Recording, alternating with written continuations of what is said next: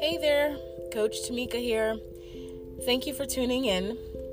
I didn't realize that the last time that I did a podcast would have been a little over 90 days ago. I've been doing some self-reflection and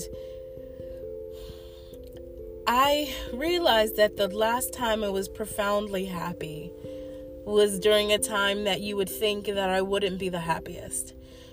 And this was not that long ago. It was the beginning of the pandemic.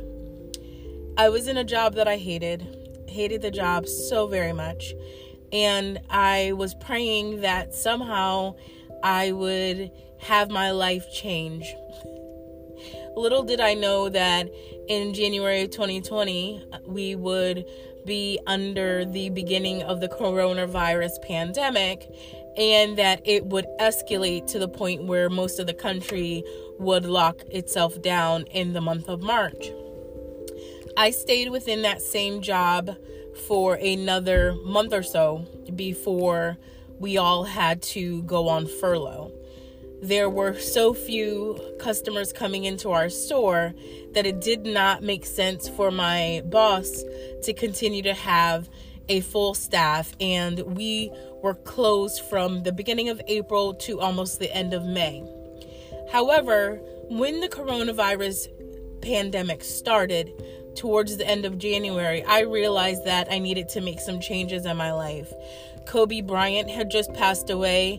I had to think of me as a mere mortal because Kobe was very close to my age, and I was looking in the eyes of the possibility of having something come into my life that I had no control over, the coronavirus. And I made a decision to completely change the way that I was eating. I didn't know that making those small changes, such as no longer eating things like Chinese food, I stopped eating Chinese food and I stopped eating out. I got smaller portions, portion control, and started rounding out with salads, and that small change turned into me spending more time cooking food at home, less time eating out.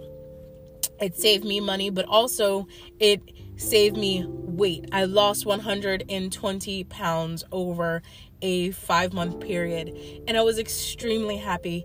I was with my family, and although we didn't have the same touch, hug, kissing feeling, we had proximity.